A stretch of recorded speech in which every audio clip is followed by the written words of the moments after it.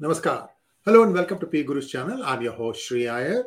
Monday nights are Abhijit nights, and let us welcome our guest of the evening, Abhijit Iyer Doron Mitra. Abhijit, Namaskar and welcome to P Guru's channel. Vetrivel, and thanks for having me as usual. And Vetrivel, Veeravel, Abhijit. And before we jump into the Q&A part, I would like you, Abhijit, to expand on the Twitter thread that you put out today about Rahul Gandhi, about the mentality of the government that you see of being a glutton for punishment by giving money to many anti-India entities. So take it away, because there was a lot of information packed in that few sets of tweets. First few minutes, explain it to our viewers what you are trying to convey there, and then we will jump to the Q&A session. Over to you, sir. Okay, so it started with a company called Logically AI, right? Now it turns out this company is full of CIA fronts, leftist, typical, lefto liberando, trained at, the Atlantic Council Disinformation and Charles University, whatever nonsense. Basically, everything reeks of being a CIA front, right? And all their work, there's nothing AI about that work. I'd really urge any of you who work on AI to go to their blog. Basically, they're a blog. They're nothing else, right? They make claims about doing stuff, none of which can be substantiated. Anyway, go and check, any of you who work in AI, and tell me what AI, any of their work, at least on their website, shows you of displaying any evidence of. Anyway, so what happens is, this Logically AI, they win the Atmanirbhar Award in 2020. This, when all their staff are going, liking and retweeting tweets by known separatists who have been charged under UAPA and are either absconding or in jail. Okay. Then, what happens is, it turns out, and getting the Atmanirbhar Award is not so easy. You have to have a bureaucrat pushing you, mentoring you, giving you money and things. And it turns out this company has a lot of government contracts as well. Now what happens is that this same Logical AI, they sponsor Rahul Gandhi's event in London this week, where he goes and makes stupid statements.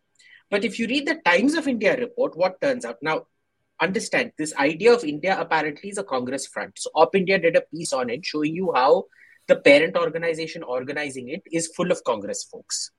The event itself is full. There's one token BJP guy and everybody else is hyper lefty or hyper left. Then it also turns out that Times of India has done a piece saying that this was meant to be a left-wing linkage event to strengthen ties between the Congress and the left so that they can attack India even more. And of course, Rahul, there isn't a trap that Rahul has seen that Rahul doesn't fall into. So Rahul is kind of the, sort of footnote in this entire thing. Because I keep telling you, Rahul is the biggest BJP agent around. What 007 is to Her Majesty's Secret Service, Rahul Gandhi is to Narendra Modi's Secret Service. Okay, so Rahul Gandhi comes and says and he didn't even say anything particularly anti-India at this particular thing. He said that now Indian diplomats have stopped listening. Before they used to listen. And Jaishankar, of course, responds to it saying, "Oh, now they are confident. They obey orders from the government." It turns out Jaishankar is just as cognitively deficient as Rahul Gandhi. He said they don't listen. Do you understand the difference between listening and taking orders?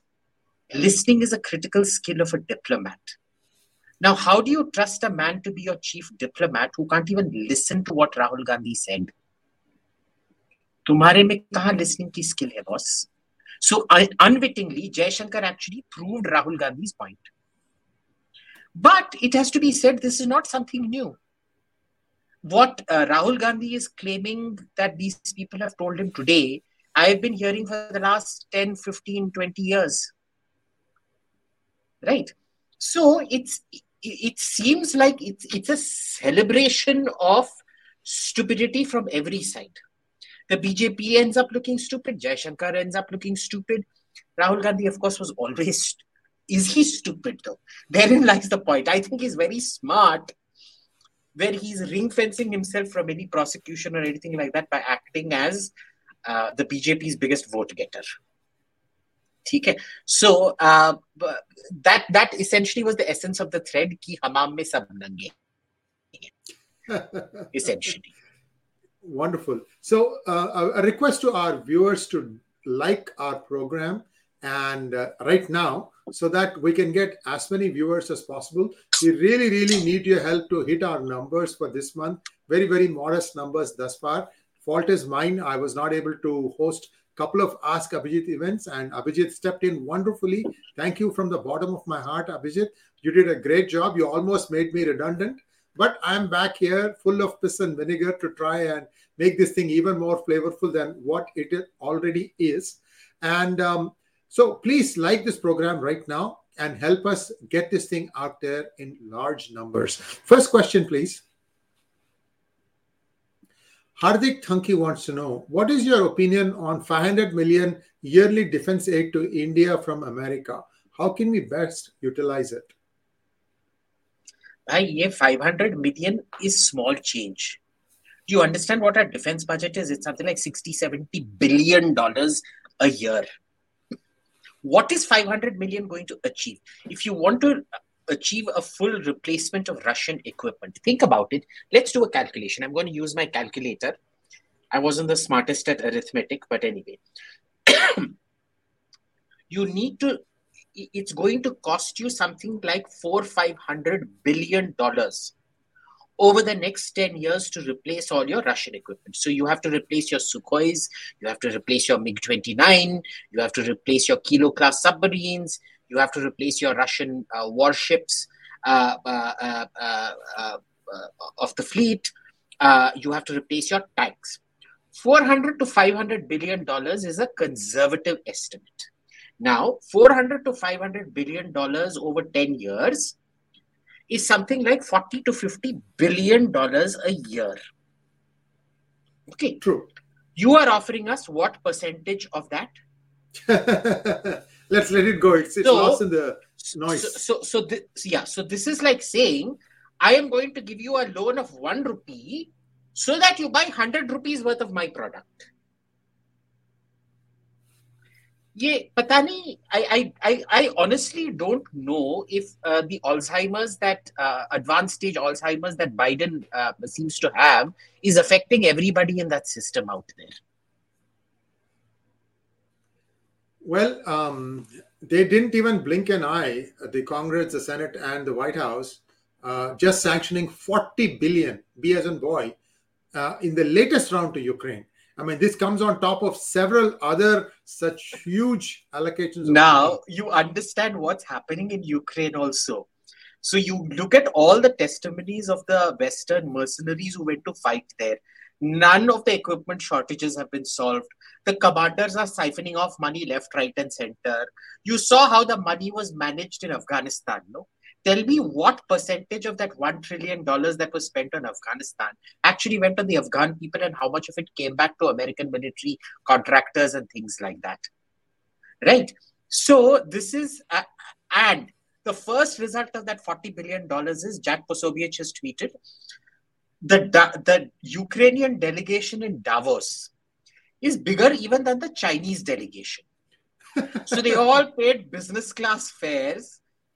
And Davos hotel rooms at this time of the year are insanely expensive. Insane. As it is, Switzerland 5-star hotels are insane. But at this time of the year, they're particularly insane. And you're hosting it with so many Ukrainians. What was the need for so many Ukrainians? But they've all come there on government dime. This is what the Palestinians do. This is what that entire Iraqi leadership of Ahmad Chalabi and all those people that they wanted to install first did. This is what all the Afghan leaders did. They all have their own private jets and this and that. The average Afghan has nothing more than what he had 20, 30 years back. So I think it's almost an admission that Ukraine is going to end up looking very much like what Syria and Afghanistan do now. It's going to be a broken society that's going to take decades, if not centuries, to rebuild, if at all. So I take it that I have not been to Davos. That's why I'm asking you this question. I take it that Davos has its share of Four Seasons, Marriott's, Hilton, and so on and so forth. So there was one hotel that I stayed at Davos, which was, it wasn't a chain. It was a standalone hotel. And they would only accept cash. They did not accept credit. And I remember this was for one of the ancillary conferences. It wasn't the main thing. I could never afford the main. I mean, I can, but I'm not going to waste that kind of money on rubbish. It was something like 860 euros a night. Wow. And I'm thinking, what are you offering me for 860 euros a night? It was just a wooden cabin with a bed, a coffee machine, electric kettle, and hot running water in the bathroom. Makes more noise than hot water. Yeah. And I'm thinking, why? Why is it 860 euros a night? You've got to be dumb. You're better off going off to the Maldives, $860 a night. You can get those full villas with their own plunge pools and things like that out there. But it is what it is. It's insane. But by the way, the three names I mentioned, they're all American hotel chains. That's why I asked you that question. Next question, please. Abhijit Mohanty wants to know, what prompted the Biden comment on military intervention to protect Taiwan? Is a Chinese invasion of Taiwan happening anytime soon? And what role will India play in case a war breaks out?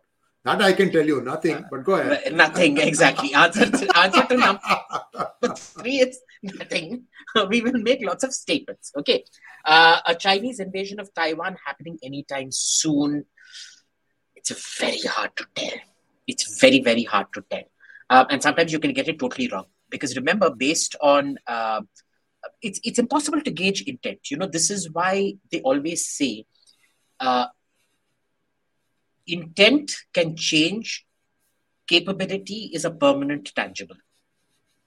They have large deployments of the Taiwanese coast. When will the intent change? It's impossible to tell. Okay. I don't know. I honestly don't know. My personal inkling is that they probably won't, but then look how badly I got it wrong on Russia and Ukraine. So best not to take my assessments of people's intent on this. Number one, what prompted Biden? Well, Alzheimer's. They've had to issue a clarification. Now the White House has had to issue a clarification. He said, yes, we will protect it because we have made a commitment. America has made no such commitment. Let me read out what the White House has said to this thing in clarification. Like these days, they have to clarify everything. We agree on the One China policy. We signed onto it and all the attendant agreements made from there. But the idea that it can be taken by force, just be taken by force, is it's just not appropriate. It will dislocate the entire region. Another action similar to what happened in Ukraine. This is what Biden said. Now, a White House spokeswoman repeated the comment after Biden's remarks, saying the president reiterated the One China policy and its commitment under the Taiwan Relations Act to provide Taiwan with the military means to defend itself. Not to defend Taiwan, but the military means to defend Taiwan. And that's a big difference from, say, 1997, when the Clinton administration, they sent in an aircraft carrier into the Taiwan Straits when China was threatening Taiwan over its first actual free and fair election. And White House officials later added that Biden simply meant the US would provide military equipment. They said that Biden meant That's not what Biden said, but they said that this is what Biden meant, that the US would provide military equipment to Taiwan, not send troops to defend the island if China attacks, which would constitute a landmark shift in policy. All right. So before we go to the next question, this response reminds me of the Tata Docomo ad. There's a series of ads, extremely successful. One of them is cell phone company और माँ no का मतलब समझते ही नहीं. L है आलू के पराठे, L है मूली के पराठे, L है नया caller tune. So something like that is what America is promising Taiwan. So we'll have to wait and see whether Taiwan can even take that and do something with it. Clearly, Ukraine, but I don't know. The jury is still out. American military commitments. Everybody keeps criticizing Trump for weakening NATO and all that crap. Let's not forget Trump started this by arming the Ukrainians. However, he was very clear that if you want protection, you need to pull your weight. The problem, of course, is that prior to him, Obama and co never pulled their weight, but they were weakening alliance commitments left, right, and center. So when Japan had its problem with the Diaoyu Islands with China, the Americans put out a statement saying, it's only committed to defend the Japanese mainland, which means that if China attacks Diaoyu and Senkaku, it would not protect. That was the implication. Okay, so there's been a weakening of the American stance for a very long time. When they said Asian pivot, do you know what they ended up doing? They went from the first island chain, which was about not even island chain, the deployment around 500-600 kilometers away from the coast, to a deployment 1,000 kilometers away from the coast. And they called it the Asian pivot. Here's the thing. Democrats will always get away with shit because they know how to rebrand it, and they've got a press that eats out of their hands, a fully liberal press, who will support everything they say. So true. So true. Next question, please. TJ wants to know, does India government have a policy to reduce the imports of agricultural products and replace them by encouraging farmers to cultivate such crops? Well, look, the farm laws were the first step in that direction. What happened to the farm laws? Gone. So you see, when you can't make agriculture commercially viable, you can't really do much by way of import substitution. How did Russia become the breadbasket of the world? Because they made agriculture commercially feasible. Okay, here your storage is an issue. Most of the grain in your silos is rotting or rotten. A huge percentage, I haven't checked, it was something like 30, 40, maybe more, of your produce actually rots in transit. Okay, when you have so much wastage of water, I mean, even on the food product, even the raw materials used are wasted so badly. So much inefficiency in your fertilizer policy, where the money is essentially given to the fertilizer maker instead of point of sale subsidies for the farmer. It's just bound to be abused. There's so many inefficiencies in agricultural policy, none of which are getting sorted out. To date, the fertilizer subsidies have not been sorted out. They're one of the worst kind of subsidies humanly possible, the most abused subsidies humanly possible, and a huge source of corruption in government. Do you see any thing to replace them? No. You create yourself as being agriculturally self-reliant and things like that by streamlining policy. Policy has not been streamlined. Therein lies your problem. And remember, when you streamline policy, you will also find there are certain things you cannot grow to a standard that is at a cost that your market is able to sustain. So you will actually see inflation on certain items. So for example, Sela Basmati and Basmati might go through the roof because the actual cost of aging, that parboiling process in aging the Basmati when it becomes golden, is an additional value add and things like that. So that might actually rise. But it's electoral politics that dictates that you will never go down the path of market rationalization of food policy, which is why your agriculture is never going to be what it should be. Kanda Batata. Will you sit in a 737 MAX after its software update and pilot training? Why are US airlines so bad? I will never sit in a 737 MAX. I will never. I was booked onto a 737 MAX in about 10 days' time. I threw a huge bloody tantrum and changed the aircraft to a 787. And why are US airlines so bad? Well, look, it all starts off with that Fly America Act, right? The Fly America Act and the consolidation. It essentially created an environment where you had one monopoly and a captive market, that all American government revenue or government associated revenue only has to go onto a US airline or a US code share, which first of all gives you a captive market, a huge captive market, incidentally. And second, the fact that these companies started consolidating into just four, five major airlines. So you have Southwest still, you have JetBlue, American, Delta, American, Delta, United, and Alaska. Hawaiian. Now, out of these, you look at JetBlue, Alaska, Hawaiian, and Southwest. Not Southwest. The other three, they are kind of niche airlines. Whereas Southwest is a complete low-cost carrier. But you can't tell the difference when you're flying in America. They used to make fun of Southwest peanuts at one point of time. But you tell me, where do you get service on Delta, United, or this thing on a domestic flight in America?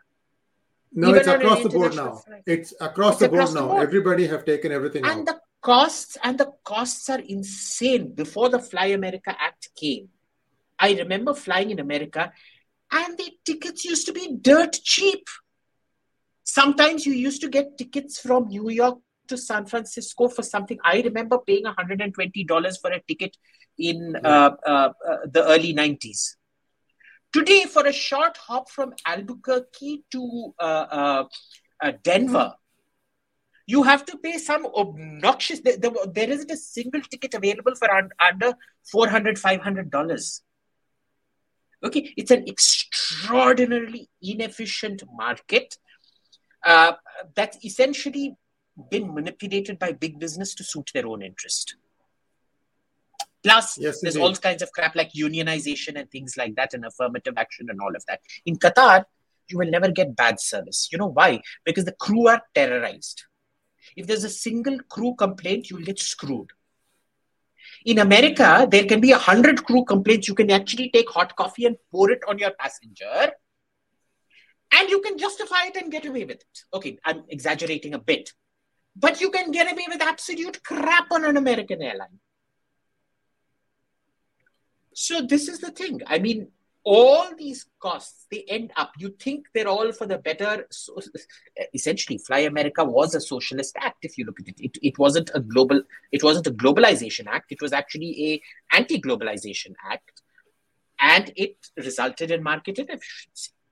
There's a reason we have Monopoly and Restrictive Trade Practices Act. True. I mean, it's not as comprehensive in America, but for all effects and purposes, it is a kind of oligopoly. So it is what it is. And the next question again from Kanda is, which private jet do you like for long-haul flights? Bombardier, Dassault, or Gulfstream? Or something else? I hate private jets for long-haul flights.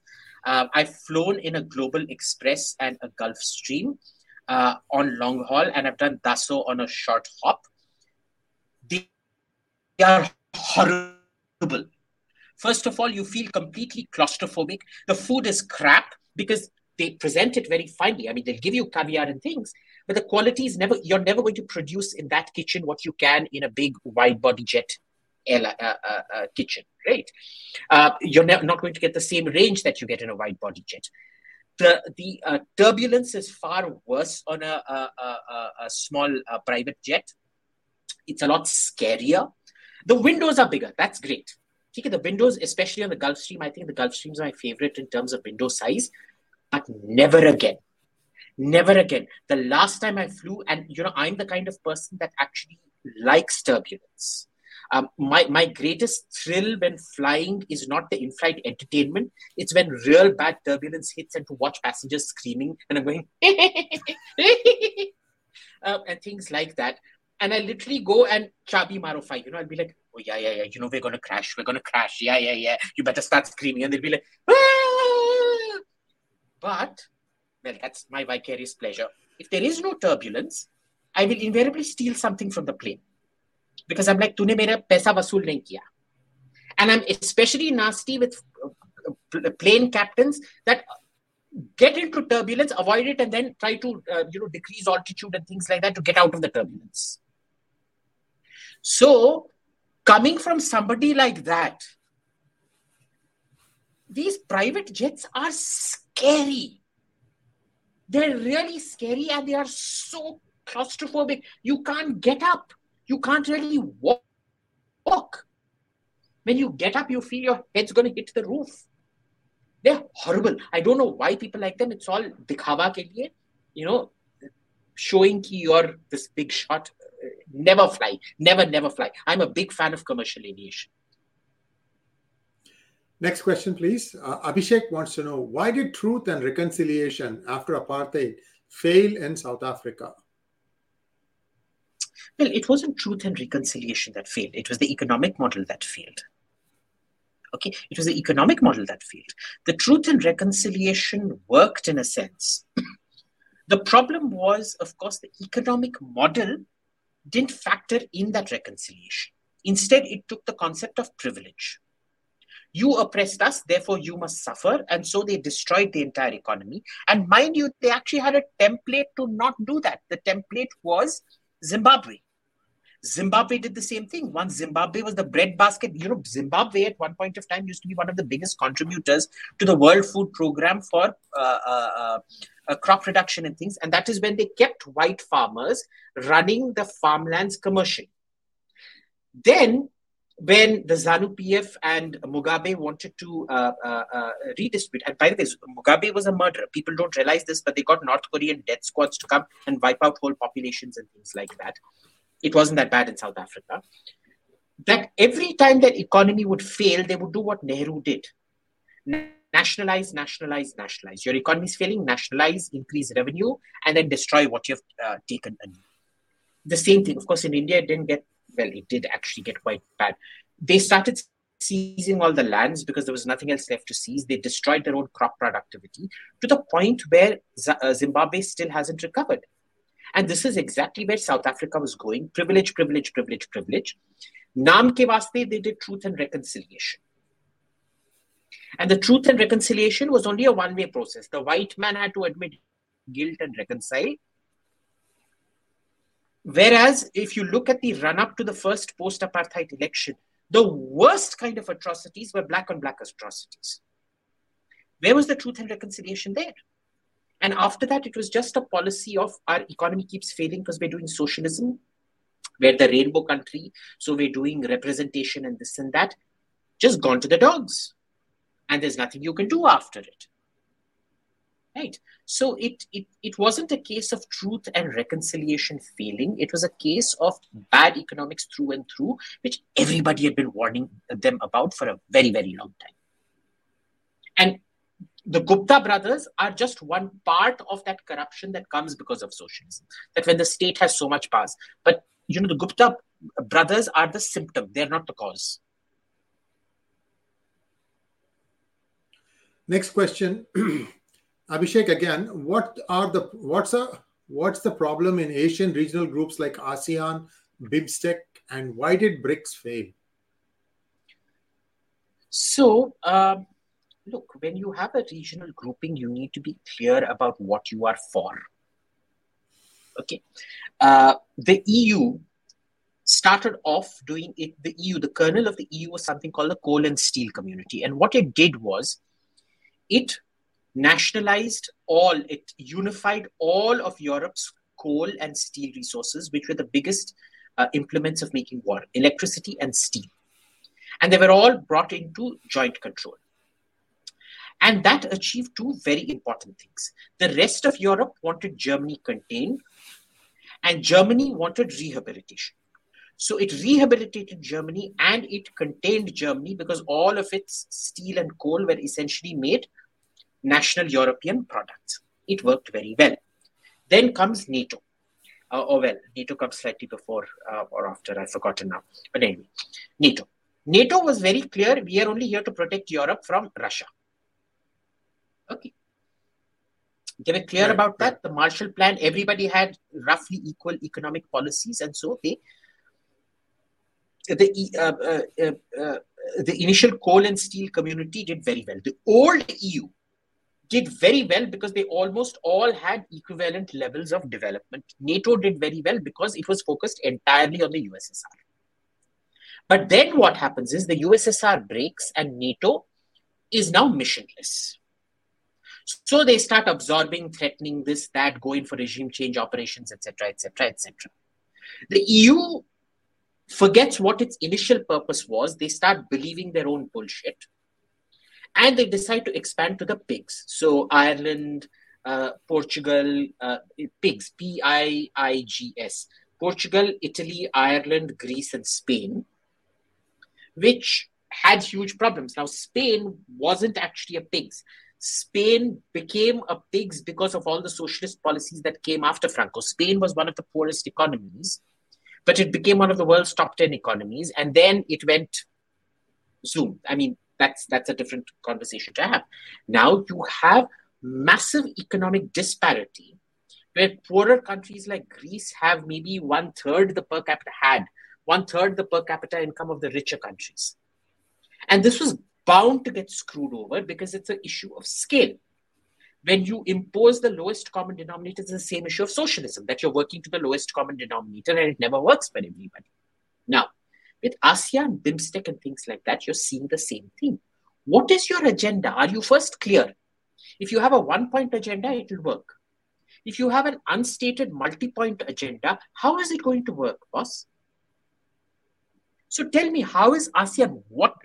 Does anyone actually know what ASEAN's agenda is? Nothing.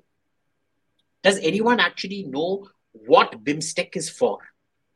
The more you see an organization getting generalized,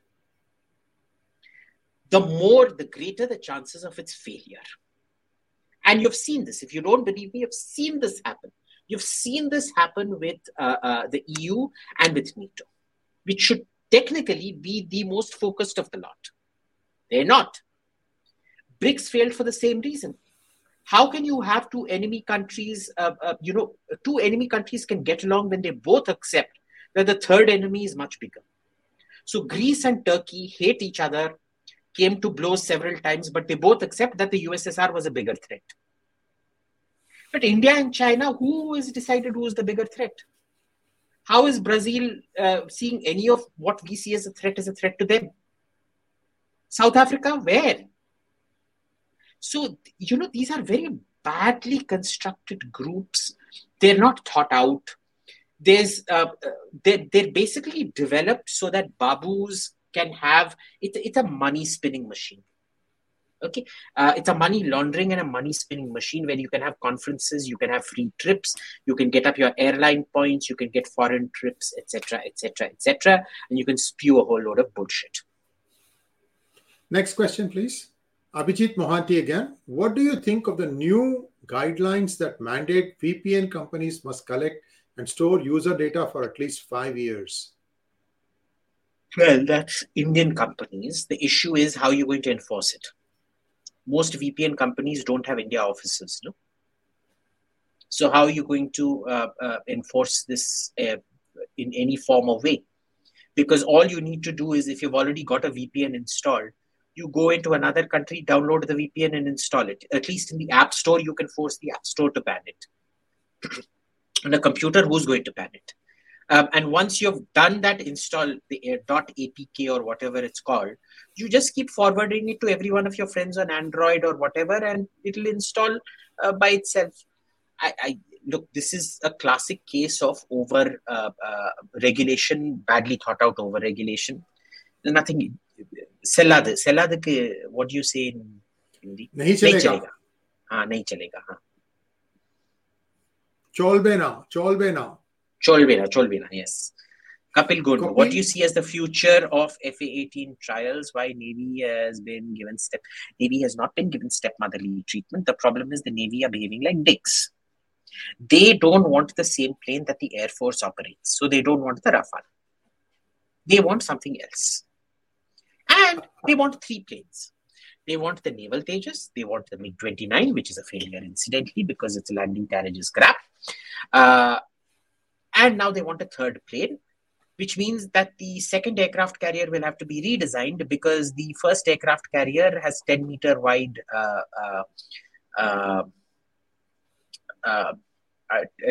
10-meter wide elevators, which means the Rafale can't be slotted in there, and possibly even the F-18 can't be slotted in there. So that will always remain, that plane will always remain that aircraft carrier will always remain an LCA MiG-29 carrier, whereas your next carriers will have F-18 or Rafale, or the Navy would like to avoid the Rafale. So, this is everybody trying, and the lack of your political leadership's cracking the whip. This is where the technical knowledge of your babus and your elected politicians matters so much. They'll refuse to crack the whip. Next question, please. Chaitanya G wants to know, do you invest in real estate? Any idea why real estate prices quadrupled between 2009 and 14? Impact of remote work on city real estate. One question at a time. Do you invest in real estate? No. Okay. Any idea why real estate? My mom advised me against it because she always says, instead of putting crores and crores into real estate, think of how many holidays for the amount you invest in real estate. For the rest of your life, you could possibly go abroad every single year and book a suite in a 5-star hotel anywhere from Patagonia to Antarctica cruise to a private island in the Maldives and be much happier. So I don't invest in real estate. It's a horrible investment. I don't invest in it. Okay? Why real estate prices quadrupled? Well, demand and hoarding.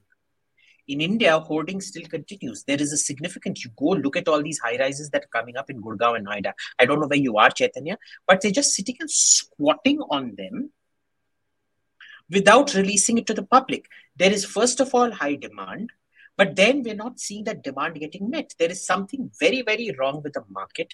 There is some very serious market manipulation happening, which is not being cracked down upon.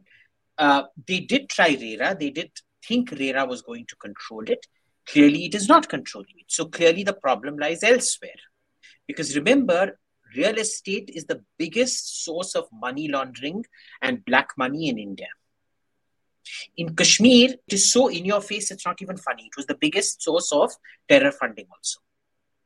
Which is why, Amit Shah brought up that cement thing. And when he brought up that cement thing in his 370 abrogation, I'm like, okay, this guy's onto something, so he's going to fix it. No, it hasn't been fixed. Will people stop moving into metro cities? No, they won't. If anything, it's going to get worse. Today, do you know how big your NCR actually is? You're looking at an NCR footprint of about 70 odd million people, where your urban planning is so bad, so completely bad, with such a horrible standard of living for people. And yet, remember, it is still a better standard of living for people than those people coming from the villages. If you actually go check the MNREGA figure, the people employed, not MNREGA, we still don't have the MNREGA figures, but if you go check the well, somebody has the MNREGA figures. I've been trying to get my hands on it. I haven't been able to get it for 2 years. So if any of you get it, please let me know. You look at the 2012 or something the last industrial survey prior, during the UPA, your agriculture had come down to 12%. Suddenly, in the last survey about 2-3 years back, I forget when, it had gone up back to 20%. That's hidden unemployment. That's seasonal or total hidden unemployment.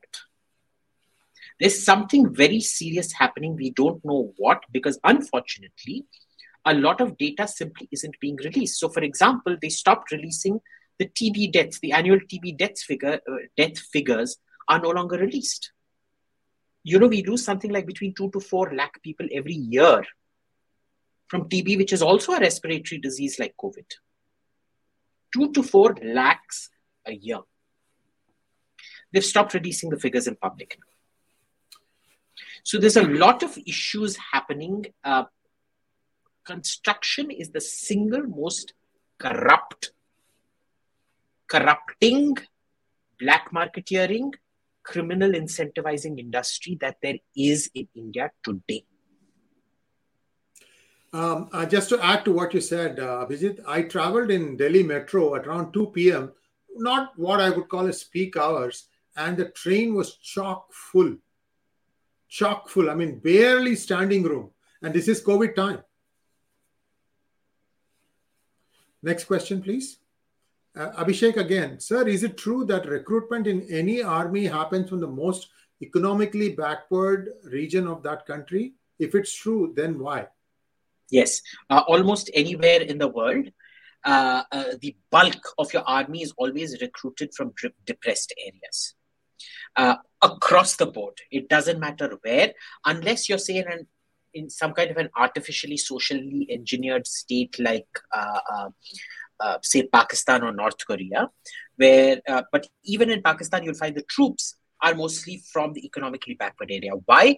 Because it offers a fantastic opportunity for social advancement.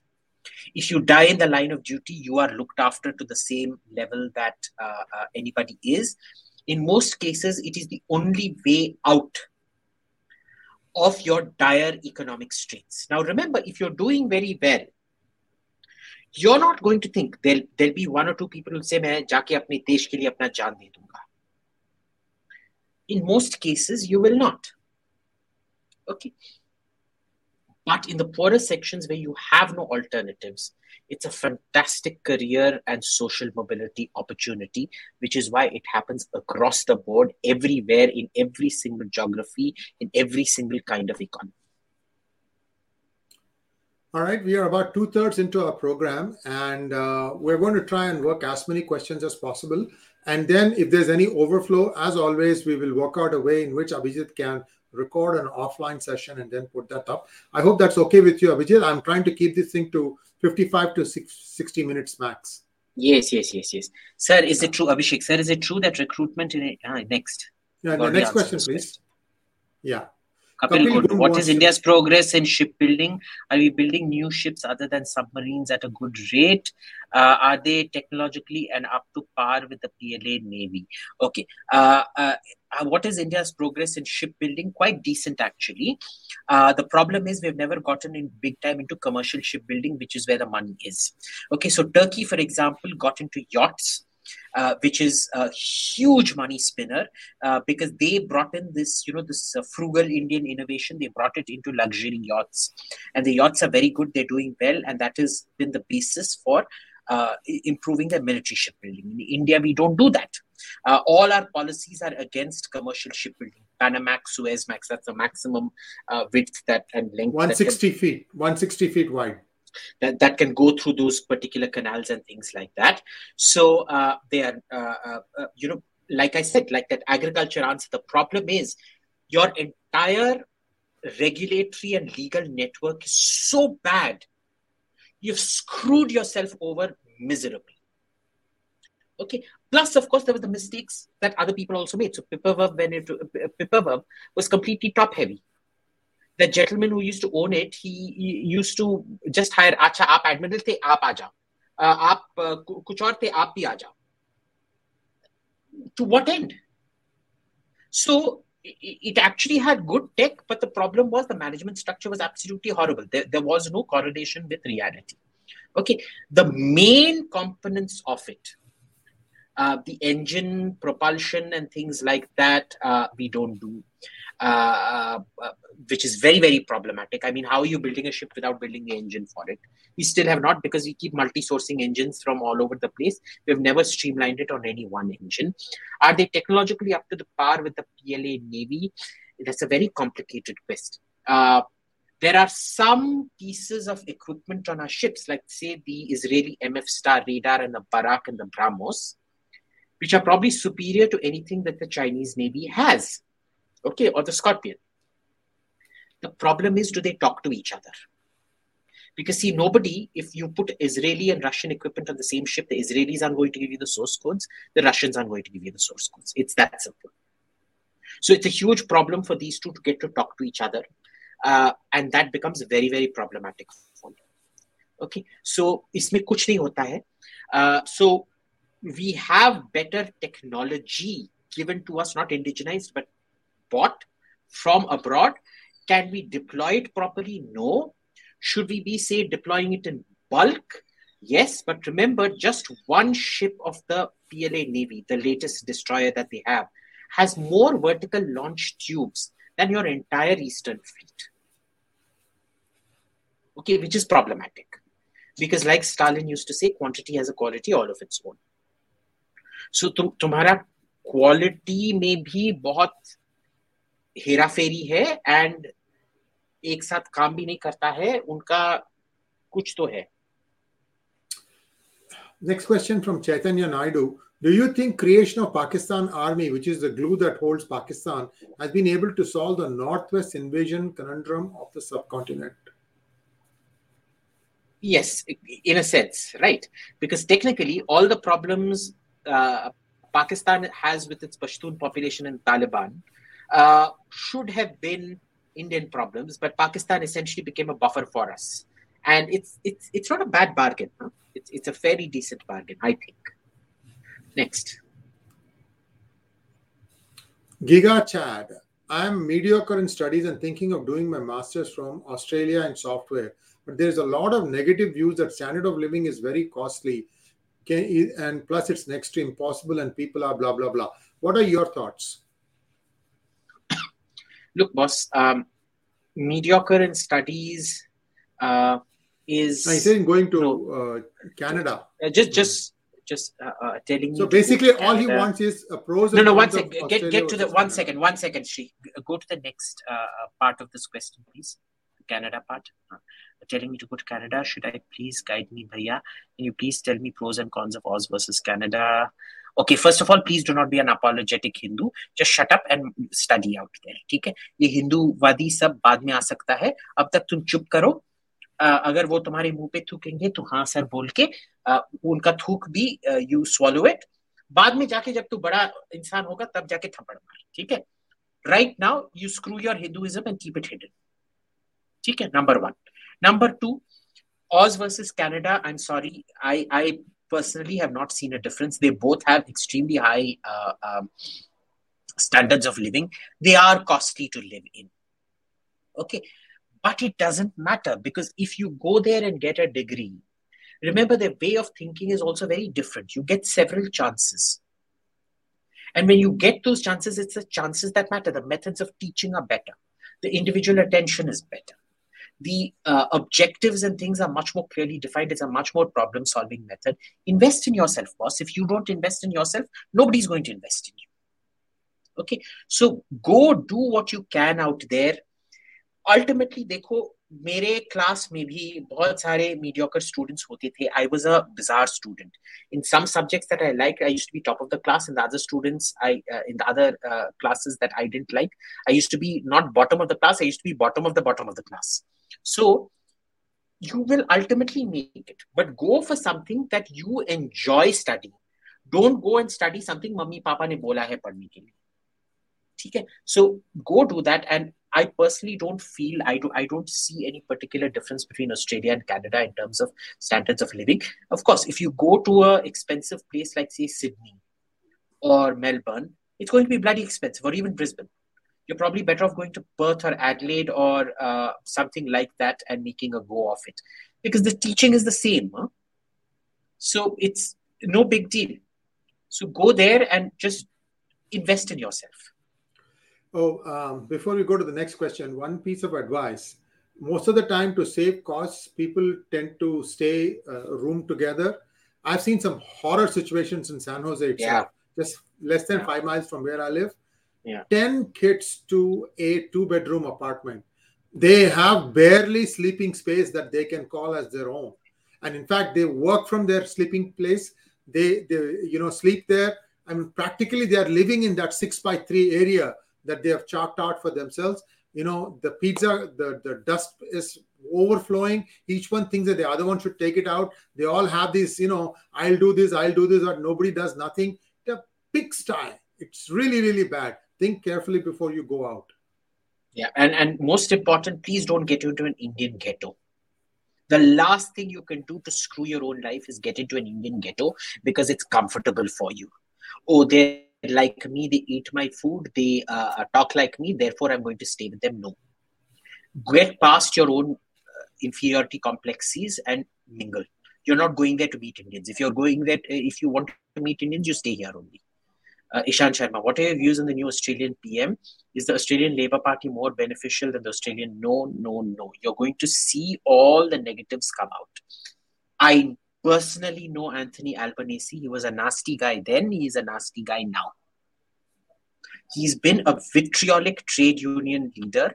I never liked him when I lived there. He was always the worst, most regressive part of the regressively socialist trade unionist type there. And don't forget, it was John Howard that brought in the India nuclear deal, and it was Kevin Rudd that cancelled that nuclear deal. Labour anywhere in the world is not good for India. Please get it through your head. The problem with the Indian media is they don't remember any of the history of the Australian Labour Party vis-a-vis India. They are shitheads of the worst possible kind. And Anthony Albanese he's the shit that floats to the top. When you poop in a proper Western style commode, you'll see it floats to the top. That's healthy shit. That's what's happening out there. Anthony Albanese, please don't go by, he was wearing the saffron Om sign, or he backpacked in India, and he visited India. Backpack किया तो क्या बहुत बड़ा एहसान कर दिया क्या? इधर आया 2018 में तो कौन सा बड़ा एहसान किया? So spare me that crap. Be very, very, very wary of Labour. They are not your friends.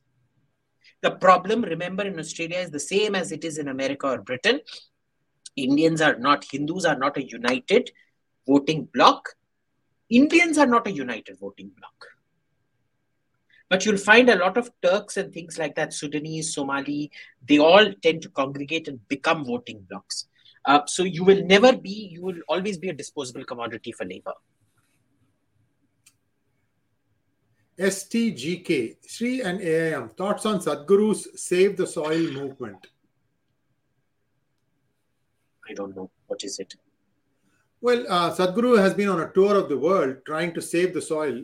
We've actually done a program with somebody who has worked on this, that the upper surface of soil across the earth is in bad shape, that you need to dig out, I think, the first 20 feet or 25 feet, and then go deep and then get that soil and bring it up to the top. And then you make sure that that soil is self-sustaining for a longer, greener climate. So this is a big topic. I don't know how much of depth Sadhguru is dealing with in this. Conceptually, probably he is selling it. But I have actually had SMEs, subject matter experts, who come and explain how this is done. So look out for that video. I'll give on the description what the name of the particular person is. He is based out of Bengaluru and he's done a fantastic job on that thing. Next question, please. Last two questions. Debanjan Banerjee, why do you believe Punjab situation will become bad?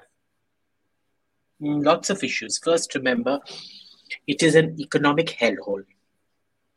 Okay, the 1991 reforms of Narasimha Rao, the the first proto-industrialization wave that it unleashed, never took off in Punjab because at that time, remember, the Punjab insurgency was still going on. So they skipped that wave. They remained agricultural feudal. And now that agricultural revolution is coming to an end, the water tables are going to end in the next 5 to 7 years. The crop has lost its entire, in the last 10, 15 years, it has been so thoroughly abused. The soil has lost its regenerative ability because it's been completely overused and destroyed. No sane agricultural practices and things like that. Then you're doing slash and burn and crap like that out there. So the one thing you depended on, you're killing the goose that laid golden eggs. You don't even want commercial companies, which is what the farm laws was about, commercial companies to come in and regenerate that entire this thing. Entirely masterminded by the Jat Sikhs, who account for about less than 20%, but they control everything out there. Because every person, irrespective of the party, Akali, BJP, AAP, Congress is a Jat Sikh. So no matter who you vote for, you're essentially voting for the same interest group. Okay? There is that. And so what is happening is that rural distress is growing. Nahi to industry, the average Punjabi farmer is so deep in debt, he has no avenue of coming out of it, and increased social strife out there, increasing money pouring in for re-radicalizing. So it is like your perfect storm coming together. And the AAP, because of the way it works, is actually accelerating the process. You're already seeing the beginnings of an insurgency, boss.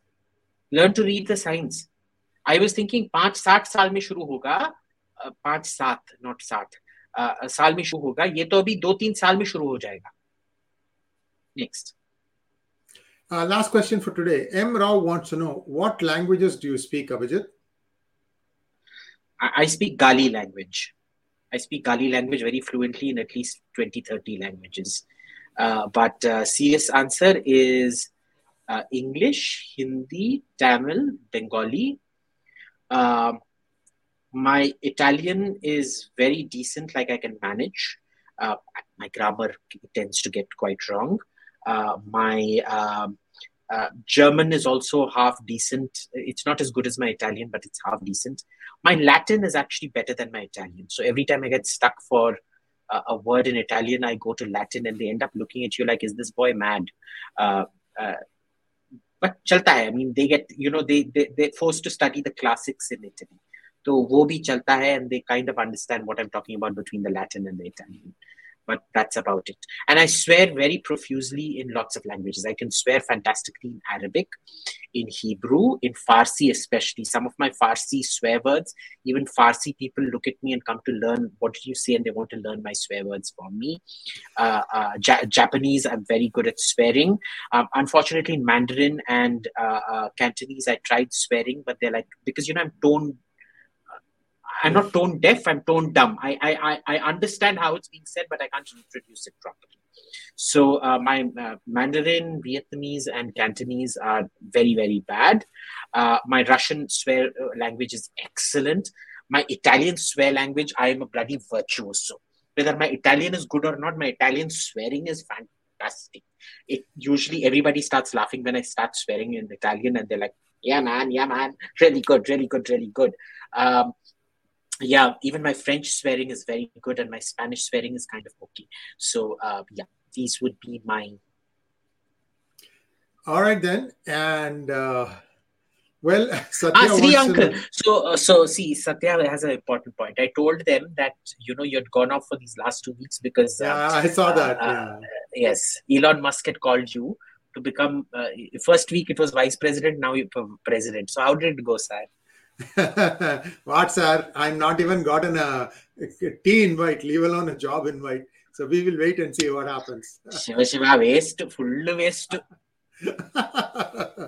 As always, you wasted a perfectly good hour listening to some stuff from Abhijit. We hope that you find it useful. Just kidding. Abhijit is a storehouse, a mine house of information, a lot of perspectives that you get from him. Don't take our word for it. Do your research, but do understand that Abhijit, instead of starting you from zero, starts you from like 30%. So you are well on your way to become very, very intelligent. Thanks once again, Abhijit, and we'll talk to you again soon. Namaskar. Veil, Vetrivel. Veil, Vetrivel, and Vetrivel, Viravel.